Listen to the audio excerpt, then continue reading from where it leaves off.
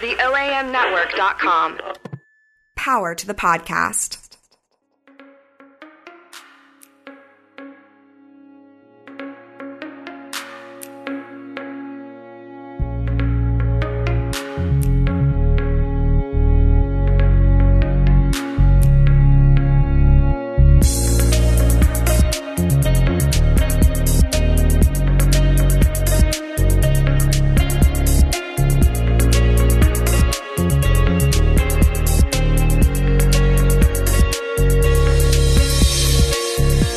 Listening to the Bike Nerds Podcast.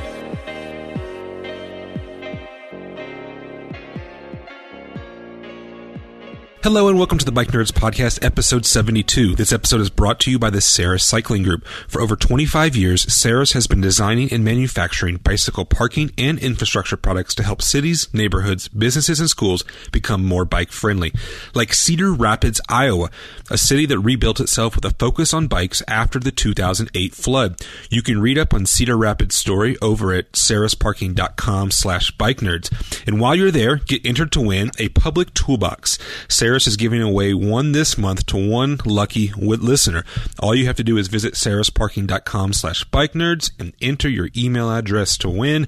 Again, that's sarisparking.com/bikenerds. Whew, Sarah, how have you been? Yeah, I saw some photos of you and down at the works with Roshan Austin riding some bike share bikes. Yes, I had the privilege of riding a bike share bike from downtown to the works in South Memphis and share with their community connectors, who are South Memphis residents who promote really awesome services and projects to their neighbors via word of mouth and hosting events. And it was awesome. People rode bikes. I got to talk about bike share, which I always love. And I got to bike from downtown to South Memphis in the middle of my workday. All right, I have two things to ask you about. First of all, so these are like neighborhood ambassadors? Yes. Are they volunteers through the works? No, they are compensated Nice. by the works. Yeah, it's really cool. They have a very kind of large, like, topics. Like, I think they're throwing a baby shower, a community baby shower for mothers that are expecting.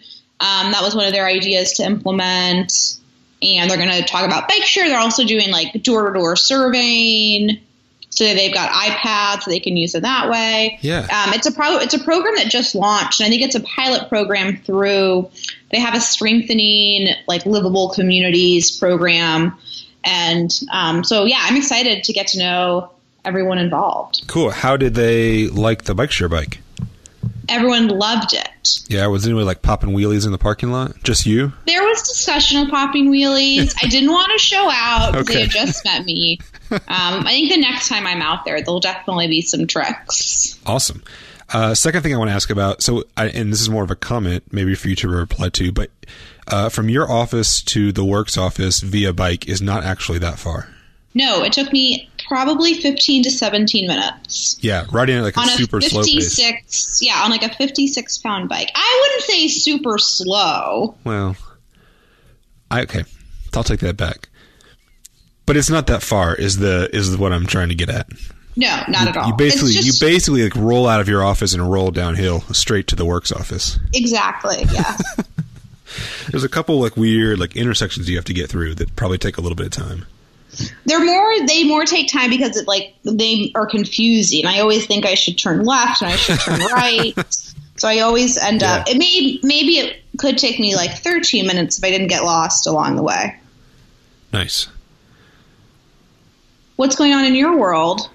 I don't have any questions prepared for you. No, it's fine. Things are going well. I've been doing a lot of work lately with U.S. Census data, helping our director of research, Dr. Jennifer Boldry, on some big data projects and that we're working on right now. So I've had my head in the weeds a little bit lately, more so than I probably normally would be. But it's great. Just staying busy and getting ready for the fall. You know, thinking about next year. I mean, 2018 is pretty much here already. So basically, Happy New Year, Kyle. Thank you. Happy New Year to you. Yeah. So just, you know, sort of thinking about that stuff that far in advance and doing some planning and, staying busy. Ethan starts school this week, so we got back to school stuff going on. One interesting thing that happened yesterday is I was doing some work stuff at the kitchen table. The kids were watching some cartoons on the TV. All of a sudden, I heard this big pop, and I looked around. I didn't know what it was, but then I saw all this smoke coming out of the back of the television. And oh gosh! Apparently, our 10-year-old TV had finally bit the dust. It popped, and this weird pink smoke started coming out the back. So I quickly unplugged it and got the kids away. Yeah, so we went and bought a new TV yesterday. That's how that goes. Nice. Yeah.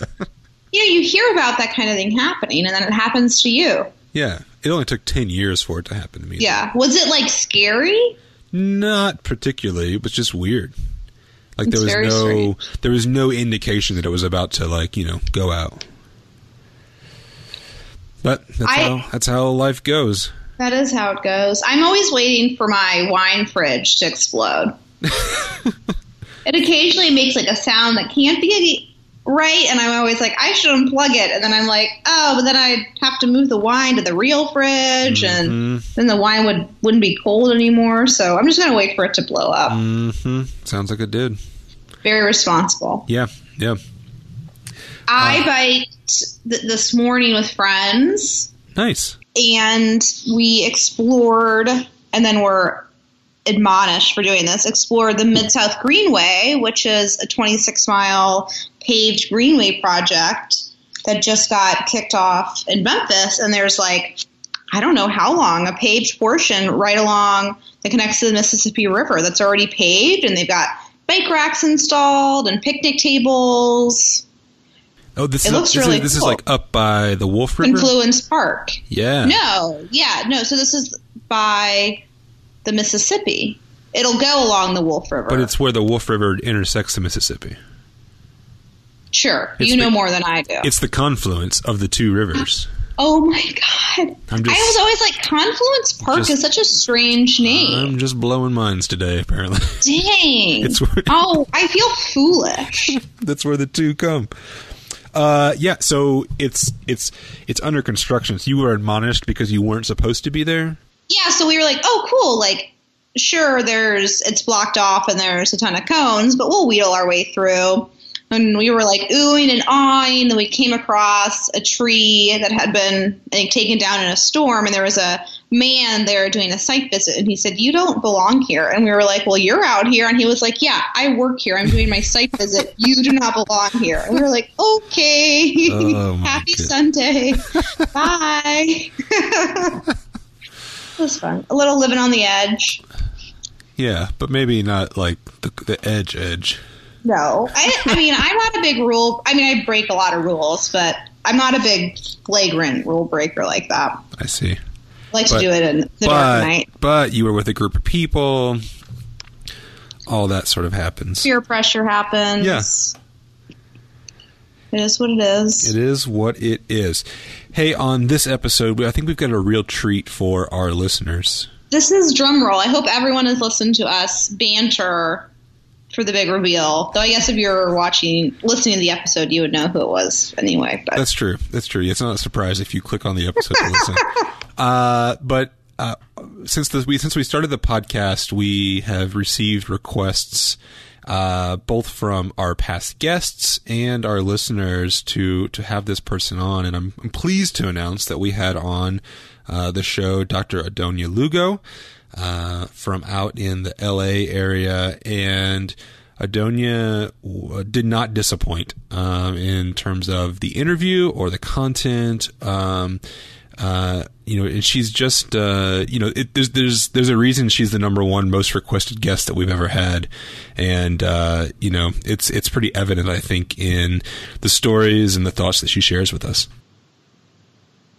Yes, it was fantastic. I cannot wait to hear the comments from our listeners for this episode.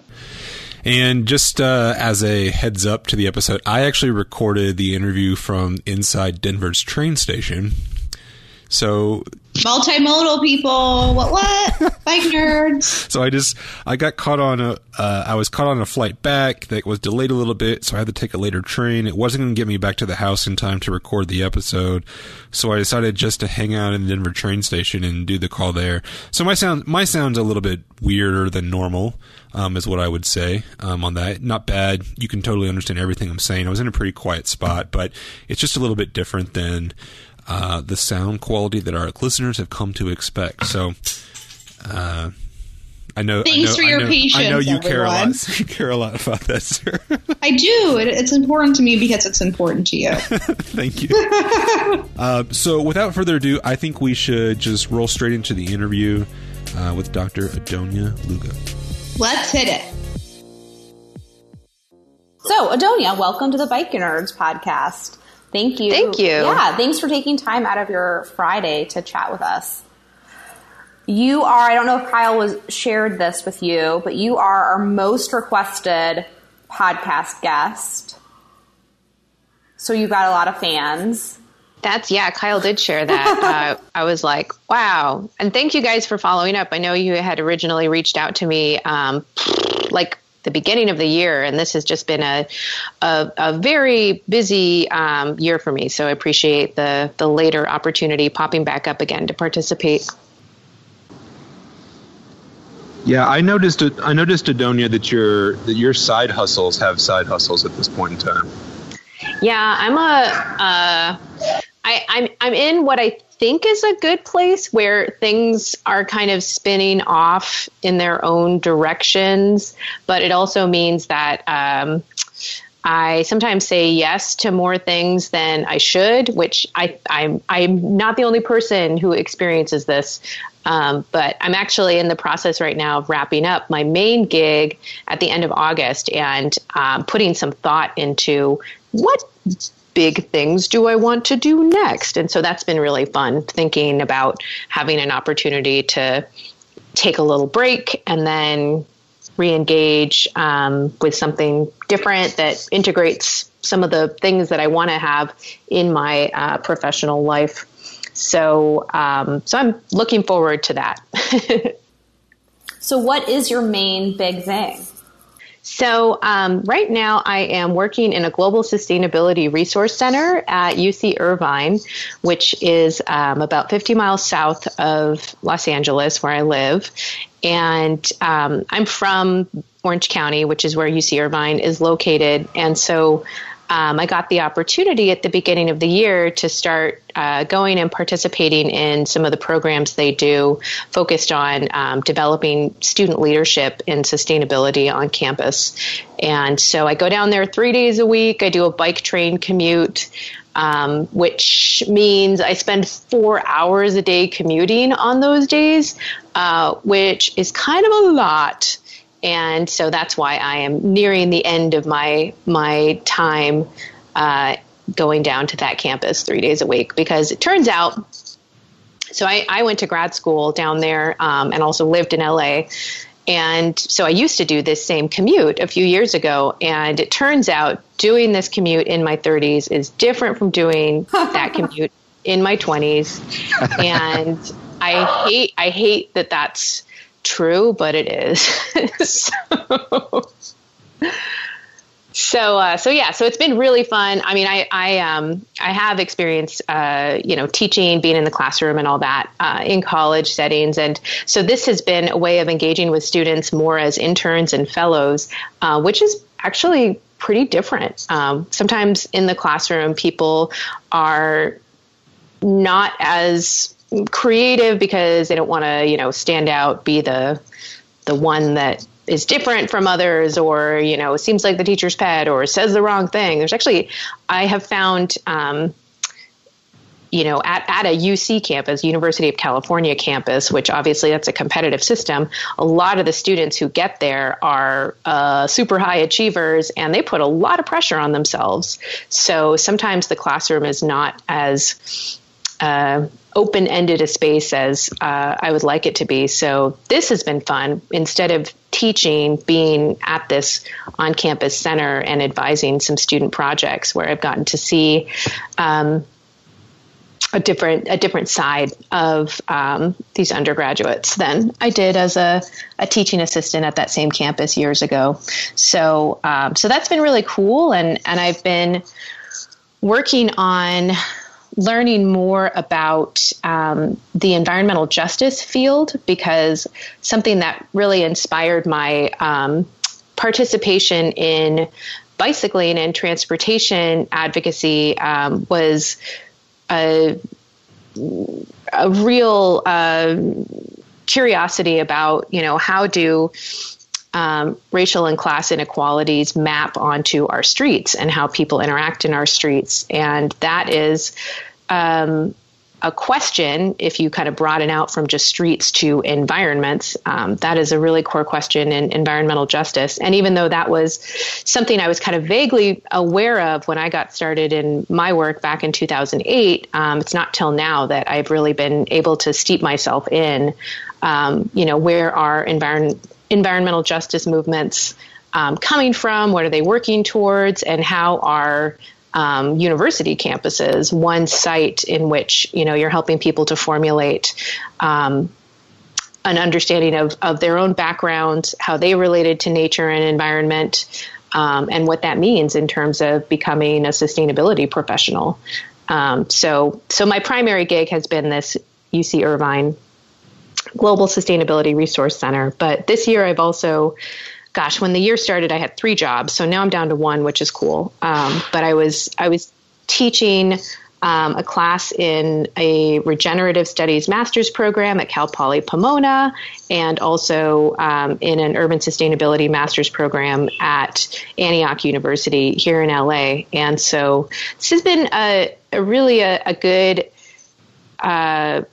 good year for seeing more where different students at different levels are around, what does diversity mean in sustainability? How do we bring social justice into that work?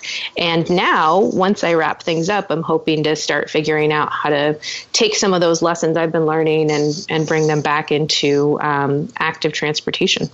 Adonia, if I could take it back just a little bit, I'm curious to know how you got into anthropology in general, and whether or not were you doing social justice work and then chose to study anthropology as a result of that, or did you fall into anthropology and then begin working in sort of the social justice issues as a result of that?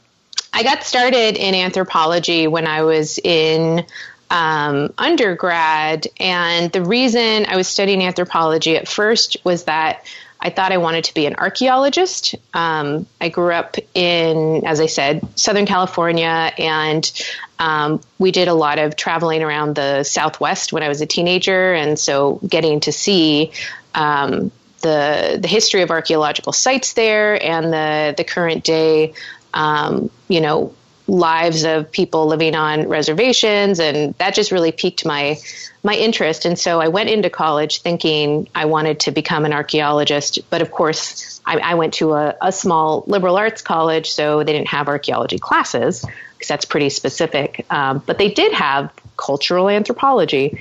And I ended up really liking that field. And so within anthropology, there are what's called the 4 fields. There's cultural anthropology, which looks at living societies. There's archaeology, which tries to understand past societies through their artifacts. There's physical anthropology, which is actually looking at humans and the body and, how that's changed over time. And then there's linguistics, which looks at language. And so at my school, they offered classes in cultural anthropology and linguistics. And, but yeah, as I said, I ended up really enjoying cultural anthropology. You can learn a lot about people through talking to them. And I think that archaeologists learn a lot about people through analyzing the material record. But I think that for me personally, I kind of like conversation more.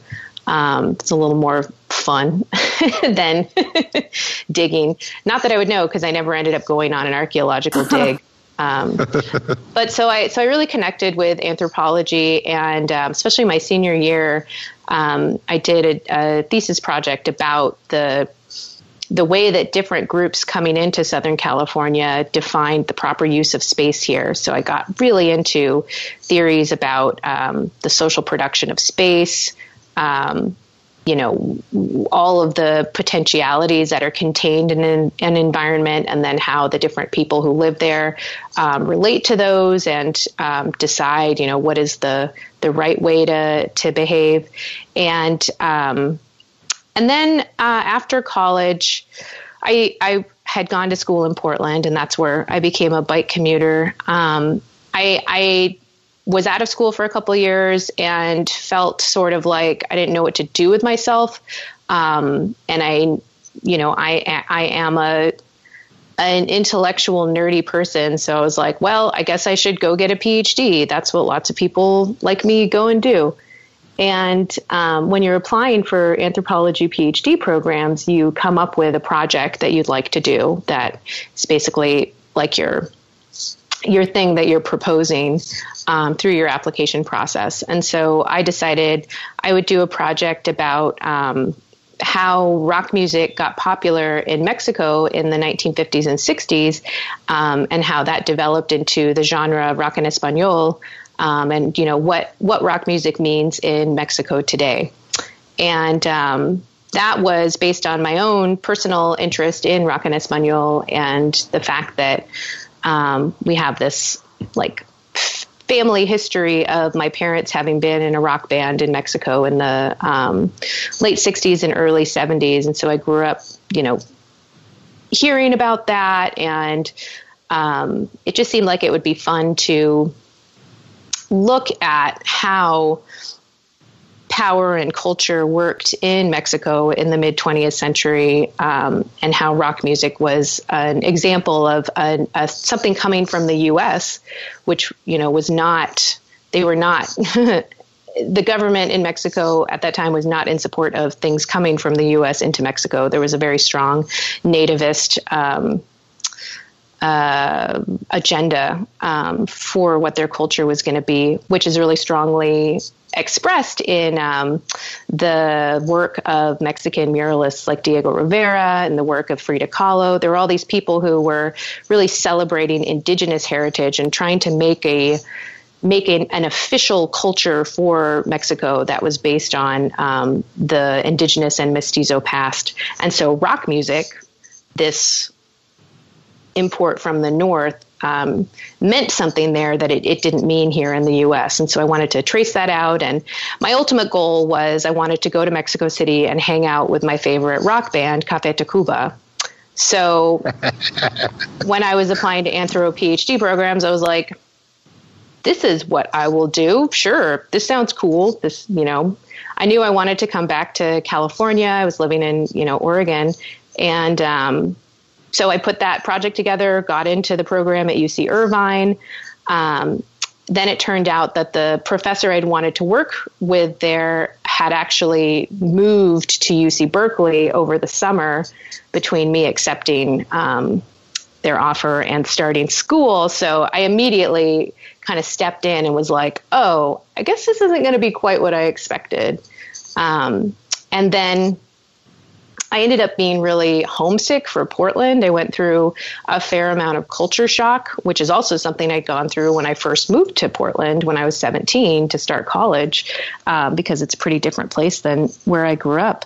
But somehow, the thing that symbolized how I felt like a fish out of water, even though I was back in the place, close to the place where I'd grown up, was the way that I thought riding a bicycle was something normal to do. And, I actually, my partner at the time and I chose where we were going to live in Southern California based on how similar the built environment there was to Portland's, which was the city of Long Beach, which has a really regular grid system, not too many hills in the central area, the same kind of urban density. And so we just thought, oh, riding a bike in Portland is easy. Riding a bike in Long Beach will be easy. And that turned out to not be true, because there is a much more welcoming street culture that has been cultivated over many years in Portland that does not exist as much in Southern California. So I was I was going to my classes and, having fun with theory and whatnot in my first year of grad school. But I was also feeling really alienated from where I lived and was starting to notice a lot of stuff that I hadn't noticed when I was growing up, because when you grow up in a place, you don't necessarily think too much about how people live there. You just kind of do it. And there was, one reason I had chosen to go to college in another state was that I knew growing up that there was a lot of racism in the region I'm from. And because I'm from a mixed family, where my dad's from Mexico and my mom is white from Southern California, we couldn't just sort of ignore the racism and live on one side of it and do our best. We were just kind of constantly crossing these racial boundaries and noticing the fact that those boundaries were there. And so I really had wanted to get away from that when I went to college. And so coming back, because I did want to come back to my, region where I was from, all of a sudden I could see how that devaluing of people because of what they look like or what race they are happened in transportation too. It happened in the streets. And I was like, wow, yes, I participated in that. I remember when I got my driver's license and my mom was buying a new car, it was like, of course, I absolutely must have my own car because I didn't want to be waiting for the bus anymore. It's really embarrassing waiting for the bus. And where I grew up, I know lots of people who have stories about, a bicycle being a childhood experience of independence and getting to ride around their neighborhoods. I didn't do that. We were a walking family. So I did a lot of exploring of my neighborhood in town on foot, but not on a bike. So anyway, it's like living in Portland, becoming a bike commuter, bringing that expectation back to Southern California with me, just caused me to notice a lot of different stuff and how many intersections there were of these kind of inequality issues with how we get around here and how the status of driving is such a hugely important thing for people in a way that really overshadows the fact that we have excellent weather conditions for getting around outside of a car. And so I basically just like, with the encouragement of some professors I was in dialogue with throughout my original project and started designing a dissertation project around sustainable transportation. And I knew I wanted to try and impact the cultural problems I was seeing, all these biases against traveling outside of a car. And so by the end of my first year, so this was like the spring of 2008, I knew I wanted to figure out how to explore those issues. And so anthropology just was the field I already was in and gave me some useful ways of investigating those problems. Adonia, what's your definition of sustainable transportation? Kind of what does that lens look like from your work? I use that term when I'm talking about active transportation, but to audiences that don't know what that means. Mm-hmm. That's generally when I refer to sustainable transportation because, and I'm not 100% sure what it means to people. Maybe they hear transit in that or like electric vehicles. But yeah, I'm aware that for lots of people outside of the biking and walking world, active transportation doesn't mean anything. So I'll say sustainable transportation in those situations. Adonia, I was reading in your bio online in my pre-interview research, and you mentioned it earlier also that in some ways you identify more as an environmentalist than you do as sort of a cycling advocate, and you mentioned sort of your growing interest in environmental justice movements. And I'm curious. I'm just curious, like what does being sort of an environmentalist mean for you? And the reason, sorry about that. I'm sure that child is doing just fine. The reason I ask is because I think about all of the interviews that Sarah and I have done so far with people who are working in and around transportation and bicycling. We talk to people about the motivations for sort of why they're doing this work and the reasons that they're engaged. I think I could probably count on one hand how many of them have mentioned the environment as a very direct source of motivation for them. And in fact, now that I think about it more closely, the ones that have given us that kind of answer have all been from, I think, the LA region. So I'm just curious to know what does that mean for you to sort of approach this from an environmental standpoint, and do you see that as being unique to others working in this space?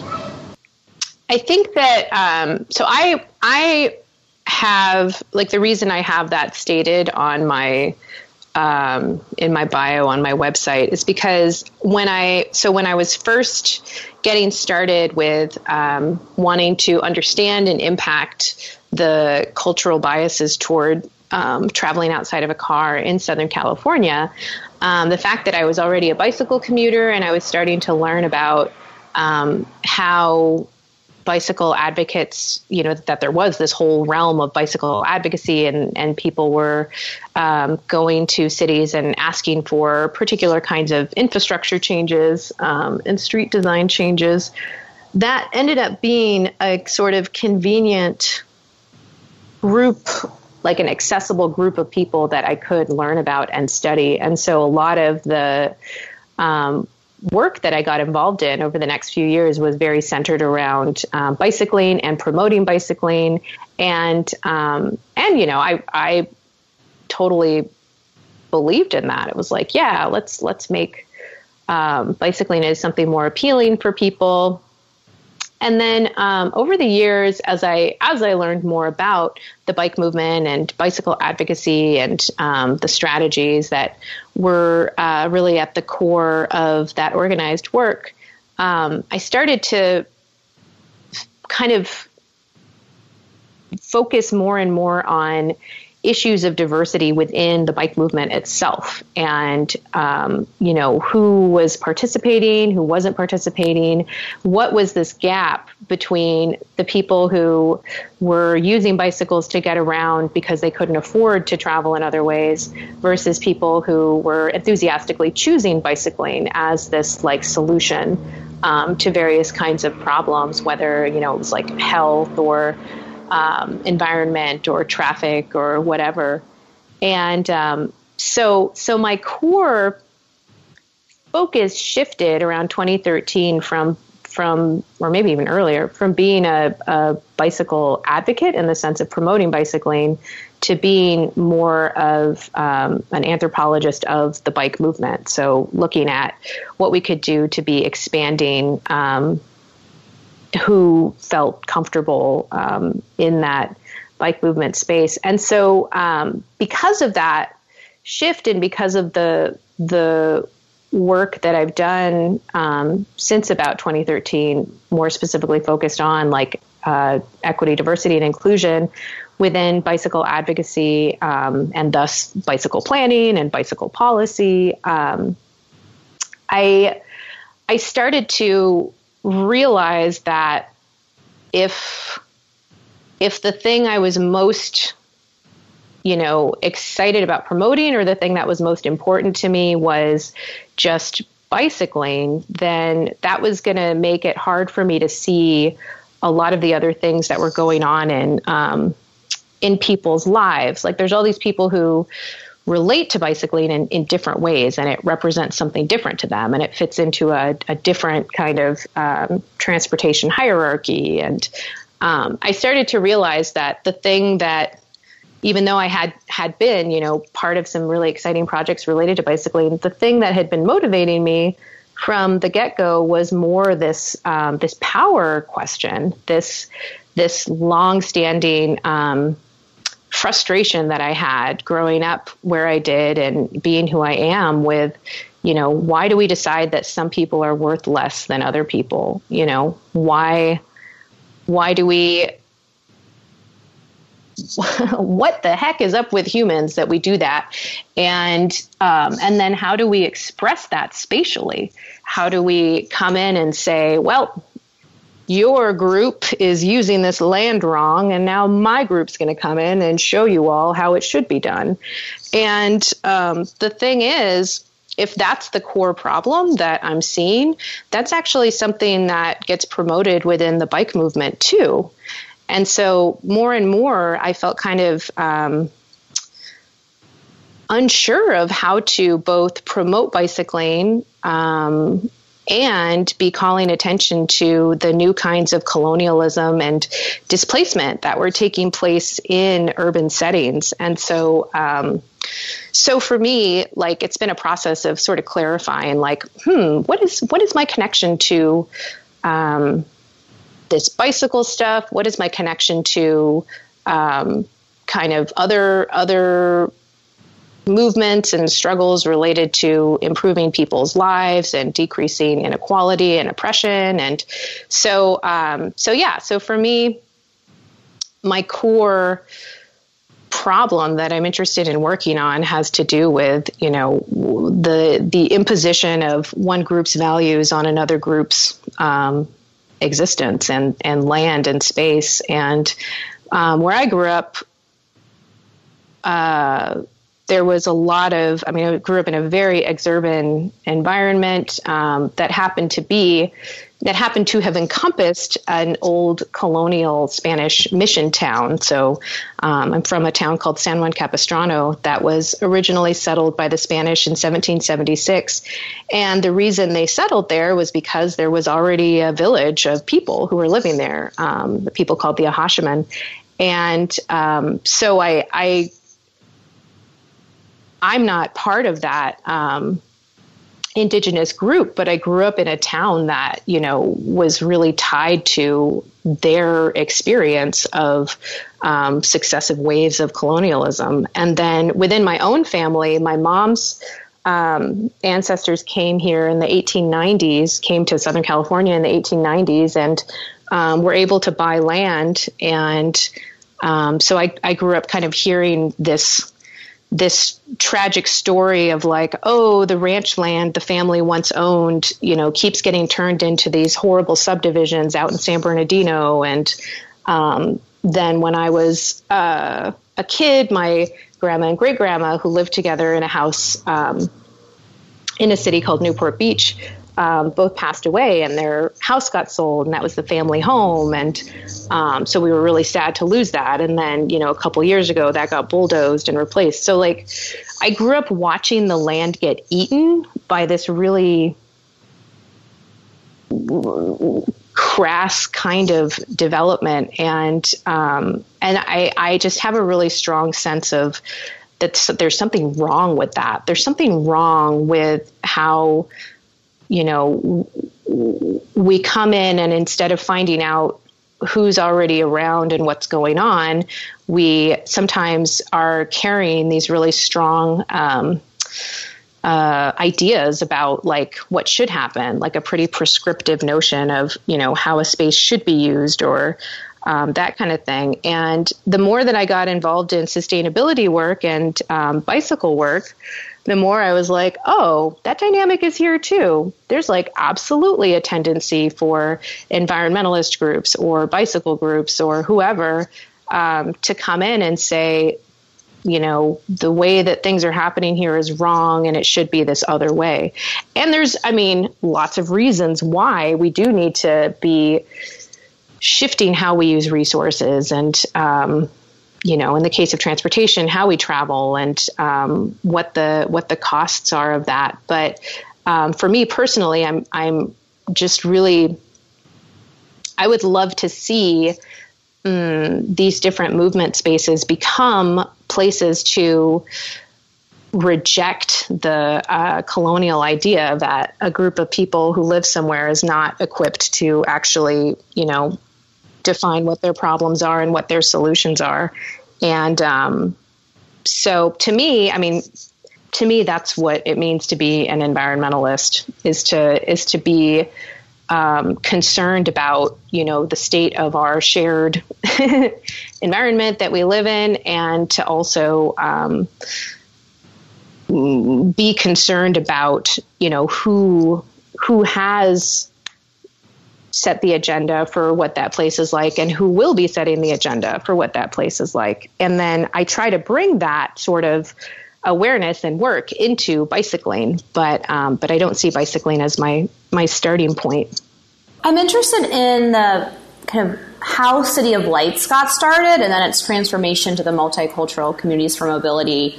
And maybe perfect timing. Our podcast that we released this week was with someone doing, in partnership with Do Lee, Zhan Dang, doing kind of work around food delivery cyclists and bike advocacy in New York City. And I love kind of the story of City of Lights. So if you could share kind of background on that, that'd be great. Sure, yeah. So City of Lights was a project that got started in the fall of 2008. So as I was saying earlier, I was really noticing that as I learned about this field of bicycle advocacy that existed, I could also see that the people who were going to city hearings and promoting certain ideas about street design to support bicycling, not everybody who was out there riding a bike was represented in those spaces. And a lot of the people in Southern California who ride bikes and all over the country are people who just can't afford to drive. They'd actually way rather be driving probably, but they're having to stick with this thing that may be uncomfortable and may be, hard for them, dangerous for them, just because they can't afford to do something else. And so a lot of those people are people of color and men of color here in Southern California. I was really noticing in particular a lot of Latino men who were riding, just cheap mountain bikes around. And I was also really curious about how lots of the people I saw riding in this way were also riding on sidewalks as opposed to in streets. And because I had learned to be a bike commuter in Portland, which is a city that has a pretty strong take the lane culture, I was like, it's wrong to ride on the sidewalk. You should be riding in the street. And so I was like, how come all these people are riding on sidewalks? Seems like there just seemed to be not only a racial difference in terms of who was advocating for bicycling and who was actually doing it, but also a difference in terms of whether you wanted bicycling to be like a statement, like I'm out here and my body matters, versus you were just like, hey, not trying to be in anybody's way, not trying to cause problems, just happen to be on a bicycle till I can get something better worked out, which seemed to be the message of riding on the sidewalk.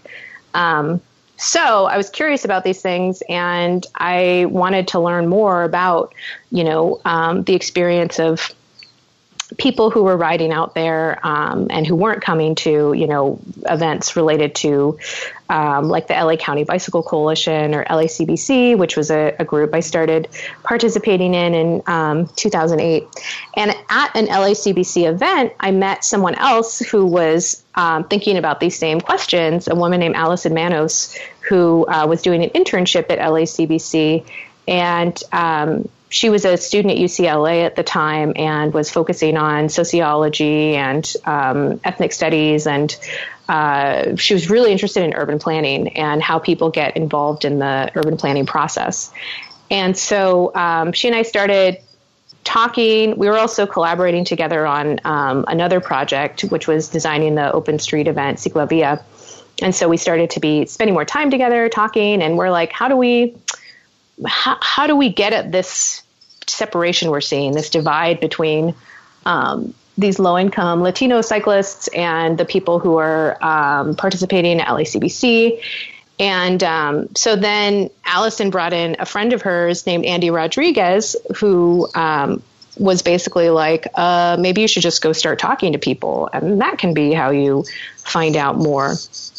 And so Allison applied for a grant along with someone else who was on the staff at LACBC at the time, Dorothy Lay, to get some bike lights from Planet Bike, because we figured, people aren't really going to want to talk to us if we don't have something to give them. So we thought maybe if we're distributing bike lights, that could be a way to engage with people. Plus, there is the issue of, lots of people not having lights and being less visible. So we got this grant, which was really cool. And so at the end of 2008, we started distributing them. And we had like a number of volunteers who were doing that. And we had like a few short questions we wanted them to ask people. And then we realized that just stopping people on the street isn't a great way to engage with them further. That's usually a pretty short interaction. Plus, we felt a little weird about racial profiling in terms of, deciding who we were going to stop and offer a light to. So we started brainstorming about, what's another model we could use. And we decided to start calling worker centers in the area to see if, maybe we could go to a worker center. And while people were there waiting for jobs or taking classes, we could give out lights, maybe do some light bike repair. We didn't know what would develop. And I think the first place we called was like, sure, yeah, you can come over on Friday afternoon and we'll figure it out. And that was a place called Carecen, the Central American Resource Center, which has just a small little worker center in the parking lot of a Home Depot in the MacArthur Park neighborhood in Los Angeles, which is a central LA neighborhood just west of downtown. And so we started going there on Fridays, installing bike lights, and I started being able to talk to people a bit more about, hey, so what's it like being on a bike? What do you think about stuff? And for me, since I was doing this as part of my ethnographic research, I really just wanted to learn more about, what was on people's minds and how did they see bicycling. And for some other people in City of Lights, they were really interested in figuring out how we could bring some of the knowledge of these day laborers who rode bikes into the bike master plan update process that was going on. And so they started doing different activities related to like mapping and finding out from people what routes they used. And then we're able to do some actual, incorporation of that information and advocacy work around prioritization of where bike lanes would go once the master plan was updated. And so Allison Manos was really, really central in all of that. She had become a staff member at LACBC by that time and stewarded a lot of that work. But for me, for my anthropological stuff, I figured out pretty quickly, like, we don't have a lot of education to offer here. I mean, we could do bike repair, and we started doing that in conjunction with the local bike repair co-op, the Bicycle Kitchen. We had people come and do workshops and stuff like that.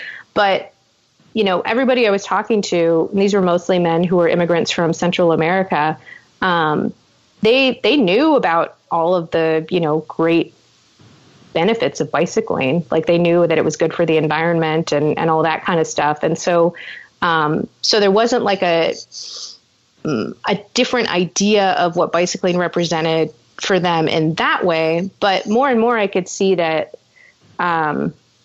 it just didn't feel like I was really going to be helping, that they weren't defining their bike commute as a problem. Like these were men who had some pretty big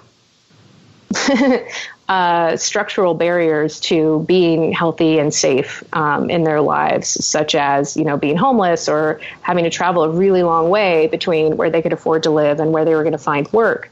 And the fact that they rode a bike was not, for most people, not really a core part of their identity. I mean, there were a few people who were excited about it and, were core participants in City of Lights work. But for me, the main takeaway was, there's other kinds of vulnerability that these men are experiencing. And I can see why, getting involved in bicycle advocacy would not be high on their list. And I also had my question about sidewalks answered pretty quickly, which was, I think it was someone who had moved from Guatemala City. And he said, down there, we didn't even have sidewalks. So biking was pretty harrowing. And then you come up here and there's these big open areas where you can be riding. And so I learned okay. So for lots of people, a sidewalk is kind of like how I would think of a cycle track. It's already there. It's already infrastructure that's available to be used that gets you out of the way of cars. And so lots of people, makes sense to them to use it. And it is true that here in LA, we have lots and lots of places where sidewalks are very empty. So I think that doing that engagement helped me to understand. It helped me to see that what I could do with my dissertation project was more around the organized group of bicycle advocates. It didn't feel to me like there was a strong direction I could go around bicycling and people in this much more vulnerable life situation. And so I wrapped up my fieldwork in 2011 and moved up to Seattle, which is actually where I wrote my dissertation. So I wasn't involved in LA bike stuff after that. But City of Lights continued on as an educational program and doing advocacy work and all kinds of cool stuff. And then ended up becoming its own organization called Multicultural Communities for Mobility in 2012. And so now, since I came back to LA in 2015, I'm on the MCM board. So it's been interesting re-engaging with a project that I knew in a really different state and kind of learning about what its priorities are today and what it looks like. Adonia, I've been really personally, I think, impacted by the work and the criticism that you and others have offered about the leadership in the bicycling advocacy movement. Even if I think further back, sort of before I was aware of you, and I think about the role that anthropologists played in sort of shaping my understanding of community engagement work. I can think back to grad school, and I think while I was in planning school, I'd had the opportunity to take some electives in the anthropology department. And I remember taking, there were two classes in particular, an urban anthropology class and an environmental anthropology class that I took that really, I think, in a lot of ways shaped how I thought about and reflected and criticized what I was learning in planning school in a really real way. And, I think that, from a personal perspective, that perspective the anthropologists offer to this sort of white male-dominated thing called bike advocacy has been really important in helping grow the movement. And I love how you described earlier this shift in your sort of where you saw yourself and the role that you played within the movement. And I know now one of the most exciting things I think that's happening right now is centered around the untokening. And back in April, you and others helped to sort of synthesize some of the original thoughts that came out of the first untokening gathering that happened in Atlanta last fall.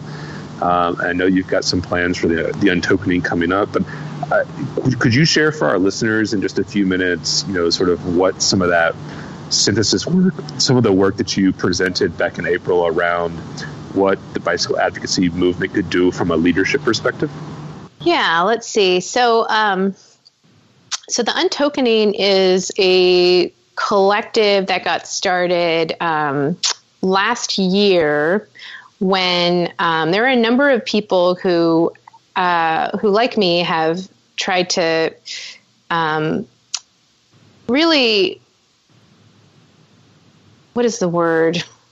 There's a lot of work happening these days around the idea of equity and the idea of making sure that people who historically have not gotten as many public resources actually are getting supported and taken care of. And so what kind of work do we need to do to change how public resources are distributed so that they're not, really going to benefit certain communities over others? And, that can be seen both as a a problem in terms of benefits and in terms of harms. And that's really the core idea of environmental justice, is that the way we distribute environmental harms in this country and in this world is not equitable. We put more burdens on communities of color and low-income communities. And so that idea is out there. In some places, it's an accepted notion that's just a core part of, how do you design projects? How do you design advocacy work? And in the bike movement, there started to be more interest in equity as a thing, as a problem that needed to be addressed. It seems like in the early 20-teens, and I got pulled into that conversation at the national level in about 2013, when I got invited to be part of an equity advisory council at the League of American Bicyclists. And so I went to the League's National Bike Summit that March and met the other people on the Equity Advisory Council. And that was a cool experience for me, because up till then I was living in Seattle. I was processing all this field work I'd done in Los Angeles. I was really, really starting to be more and more aware that this focus that I had on race and class was like not the norm within people who were talking about bicycling. And, I was trying to figure out so what is the thing that, are there things that are obvious to me that are less obvious to others, and I should be saying them? So it was helpful to go and meet other people around the country who were also working on bringing more of that awareness into the organized bike movement. And so, that work had been happening for a number of years. There's a network of cycling clubs around the country called the National Brotherhood of Cyclists. That is in particular a gathering place for Black and multiracial cycling clubs. So some of the people who joined the Equity Advisory Council were from that kind of background, that, their core focus had been recreational cycling. And then within recreational cycling, there were some people who also saw, bicycling as this cool community or neighborhood empowerment tool. And so some of the people from that space were Anthony Taylor, who lives in the Twin Cities, and Neil Walker, who lives in the Atlanta area. And then there was Helen Ho, who lived in New York City, and Brian Drayton from the Oakland and Richmond area here in California, Keith Holt in Milwaukee, and let's see, Ebony Hawkins from Chicago, and the group was convened by a few people who worked at the League of American Bicyclists, which were Carolyn Shapansky and Hamza Sani, and then one of their board members at the time, Allison Hill Graves. And so they got us all together, and like I said, I was just learning, oh, wow, all these other people have been thinking about this stuff for years, and they know each other. And, so, again, what is the thing that I am thinking about that other people haven't been thinking about? How do I join this conversation? All that kind of stuff. And then, so we had that Equity Advisory Council for several months. Elizabeth Williams from Long Beach, California, was another person who was part of that first Equity Advisory Council, just in the interest of remembering people's names. So basically what they had in mind at the League was creating, this Equity Advisory Council was part of an equity initiative that was working on addressing historical exclusion within the League itself, which seemed, from my perspective, like a good idea. The League was an influential organization that created and maintained the standards for the most common model of bicycle education in this country through their League Cycling Instructor Program, or LCIs. They do rating of the quote-unquote bike friendliness of cities and universities and businesses through their Bike Friendly America program. So there were these, and then of course national policy work. So there were these things that the league did that seemed like, hey, if you could get in and examine, what the barriers are to inclusion and come up with some cool ideas for moving them forward, if you could change up these programs, that might have a big effect on how we do bicycle advocacy in the U.S. overall. And so they got funding at the league through their equity initiative to create an equity initiative manager position later in 2013. And I ended up getting that job. So I moved to Washington, D.C.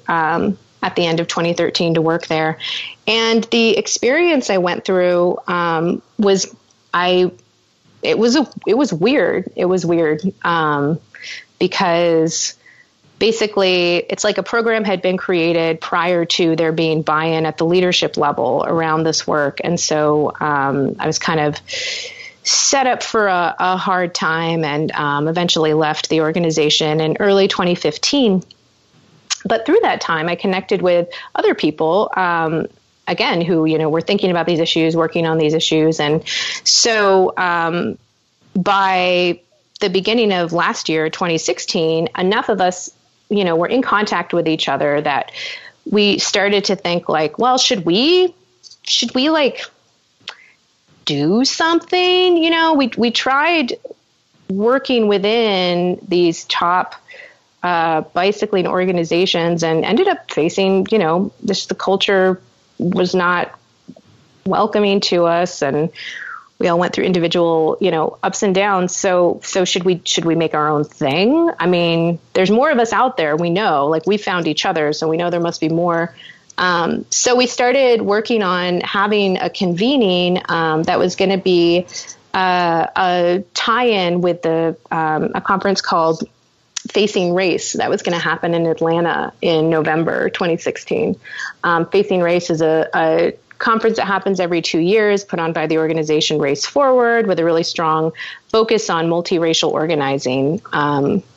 So there is this rad individual named Zara Alabanza who lives in Atlanta and does a lot of different projects related to bicycling in the outdoors, African-American community, health, all those kinds of things. And she was the one who had the idea to anchor this event that we were going to create in Atlanta, because she was the local organizer for the Facing Race conference. So once we knew we wanted to have a thing, we started working on names for the thing, and a really smart name that I think was a suggestion of Sarah Suleiman, who's a journalist here in Los Angeles. I think this was her idea, was to call it the Untokening, and to put the focus on, hey, there's a common experience of feeling like you've been invited to the table, but then when you get there, you don't actually get to contribute in a way that you expected, and in a way that's welcoming to the kind of knowledge that you bring in. And then we kind of left it at that. We're like, we're going to have an event, and so we did.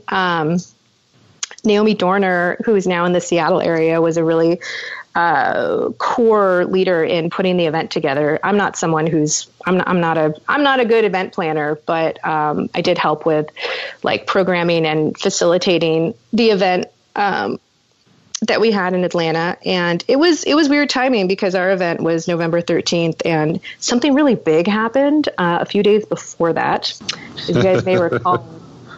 And so we have been, because of the nature of where things are in this country since last November, the Untokening, which started as an event, and then we knew we wanted to do more with it, but we're kind of still in the process of defining what needs we think we can serve. What we did at that day was a lot of small group discussions around these four main themes, which were gentrification and displacement, street safety, community engagement, and culture.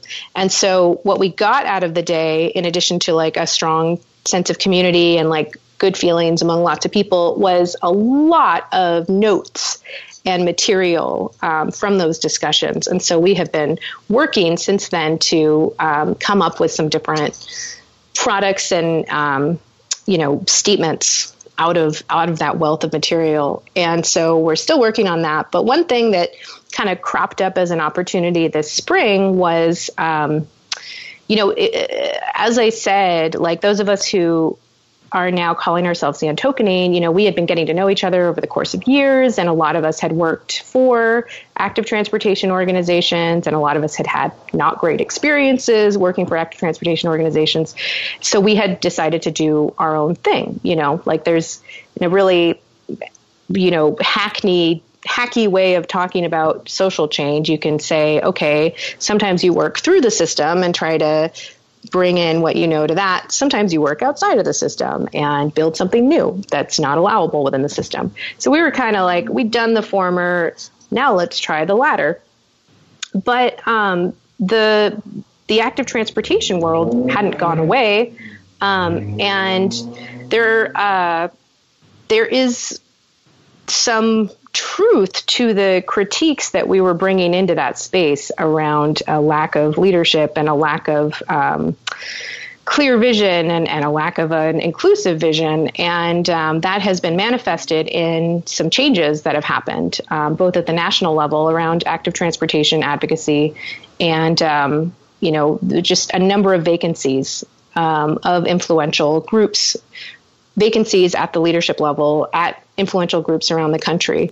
And so, I'm someone who gets reached out to when there's like an ED position that's being recruited for. And I was getting these emails, and I had a conversation with a recruiter, and it made me think like, well, maybe this is a time where we can say something based on what we know from our network about like, hey, so you're recruiting for a new ED. Here are some things to keep in mind. So a group of us kind of quickly put our heads together and produced a statement around leadership in active transportation, and then shared that out. And it's been cool seeing that it's a useful resource for folks. And we do plan to that statement or advice or whatever it's called isn't so much a product of the Untokening event itself as it was just, a synthesis of the knowledge of a number of people who have some years of experience navigating that space. And it's very much in the spirit of the Untokening. But we're still in development with a set of principles or like a shared statement around some of the really major values that we heard at our event last November. And now we're also in the process of planning an Untokening California event that will be 1 year later in November of this year. So I'm working on some of the programming for that, and I'm looking forward to seeing what we come up with and where the Untokening goes next. I want to be respectful of everyone's time, Kyle, considering you're in a bus station. And Adonia, I know you have a niece to hang out with. And like the question I've been mulling over the last 10 minutes is so large, it may be unanswerable, but I'm going to say it anyway. And then you can either punt it or maybe help give me some wisdom as kind of what do you see through your research and experience, how do we as humans who, have been known to, not treat people as we should, how do we shift transportation to make sure that it does include communities that haven't had the privilege or the power to kind of own their public spaces or make those decisions? For Kyle and I are advocates listening, kind of what are those, how do you do that? Or how do we do it as a community of people? Well, I think the best answer I have for that at this point is a really big answer in terms of, one thing I saw when I was working in DC was that, I thought it was going to be, I thought maybe at that point there were people who didn't know that if you go to a mayor and say, hey, you should install these bike lanes because it's going to increase property values in this neighborhood, that like maybe that's not a good, that doesn't sound good to everybody. And that actually you might be very directly promoting gentrification as an economic development model. And there's a lot of people who have some very valid critiques of that. I thought when I went and was working at the League that, if I just kind of explained that to more people within bicycle advocacy, then we could move away from that model or move away from that strategy. And what I learned was, okay, actually, so how things work in DC is you have an industry of some kind, and then you have lobbyists or advocates who work on behalf of that industry, who are going to Capitol Hill and have their network of contacts and whatnot, who are trying to get more funding toward whatever that industry is. And so bicycle advocacy at the national level was very focused on increasing funding to go to infrastructure projects for bicycling, in part because there's an industry of bicycle planning and engineering in this country. And I think that in large part, it's staffed by and run by people who are also bicycle advocates. And so there was just this, nothing nefarious or like underhanded about it going on. It's just that like, oh, okay, so the national bicycle advocacy work was really focused on increasing business opportunities for the industry. And so that industry would be like all the planning and design firms that get contracts with local governments to do bike plans, do infrastructure planning, all that kind of stuff. And I think that we're not going to get to a more equitable way of doing transportation until we recognize that if a lot of the government spending on transportation is going to firms as opposed to community members, then by the time a project hits the ground, because these projects are coming in along with a lot of other kinds of changes and market pressures that are going on, it's kind of debatable, as to what community benefit there is or who's served by that. So I think we could be really well served by zooming out a bit and taking a bigger look at, where is active transportation funding going in this country, and how are we kind of relying on a trickle down model that actually is not trickling down. And I think this might be a tough thing for people to hear. I'm not sure because, I know people, I as someone who, has been a bicycle advocate and worked on bicycle advocacy projects, I know that it's really hard to convince governments to be spending money on that stuff. So I think it's probably exhausting, to hear like, oh, so you got some money. Well, you maybe are spending that money wrong.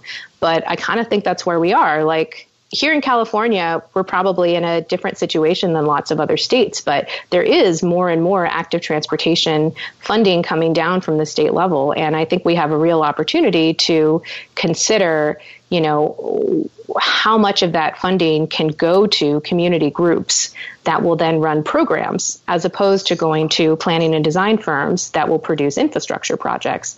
Because one of those ways is a much more direct way to share resources with a community than the other is. And I think there's also like good work that will definitely be expanded over the years around diversifying who's working in active transportation, planning and engineering and design and all that. I think that that's a good thing in terms of bringing more lived experiences into that professional work. But I have talked to too many people who work at community-based organizations who have experienced the frustration of being a subcontractor on a project where, they get some money to do some, community engagement or one-off programming in their neighborhood that they care about a lot, so late in the process on a project that it just doesn't go anywhere. And so I think that there's some restructuring that can be figured out around, how are we spending those transportation dollars when they become available. But again, I don't know how like horrifying or awful that sounds, if that's like super pie in the sky, if that's something people are already thinking about. I don't really know because I haven't been working in active transportation for the last couple of years. But from my perspective and from the people I'm in communication with, that's really, we got to get down to the brass tacks of where is that money going? And it's one thing to talk about equity as a touchy-feely sort of, we learn to understand each other project. And it's a very different thing to talk about equity as a reallocation of public resources. And I think in transportation, we have a long ways to go to getting to that level of equity. Adonia, this has been delightful. I don't think our listeners who have waited this long to hear from you are going to be disappointed. My only hope is that you'll consider coming back on the podcast next year once your book comes out, and we can talk more specifically about that and answering some of these other bigger questions that you posed for us today. Great, thanks. Hey, thanks for remembering that I have a book coming out, because I got to tell you, it's like, if you want to have an opportunity to reflect on stuff you've done, writing a book is a good way to do that. So I've gotten a lot of good, I've had a lot of aha moments for myself around like, what is it I'm trying to do and how does it work and why has it been hard sometimes from the process of writing this book, which is called Bicycle Race.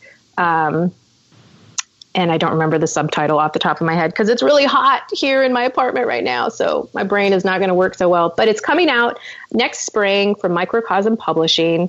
And it's basically a memoir about my trajectory starting out working in bicycling and where I got to after working in DC. And I'm really excited about giving people something to read. I feel like I do have I know I have a really unique perspective on this stuff, and it's really cool that Microcosm hounded me into producing this book for them so that I can share some of what I've learned with a larger audience. So yeah, Bicycle Race coming out next year.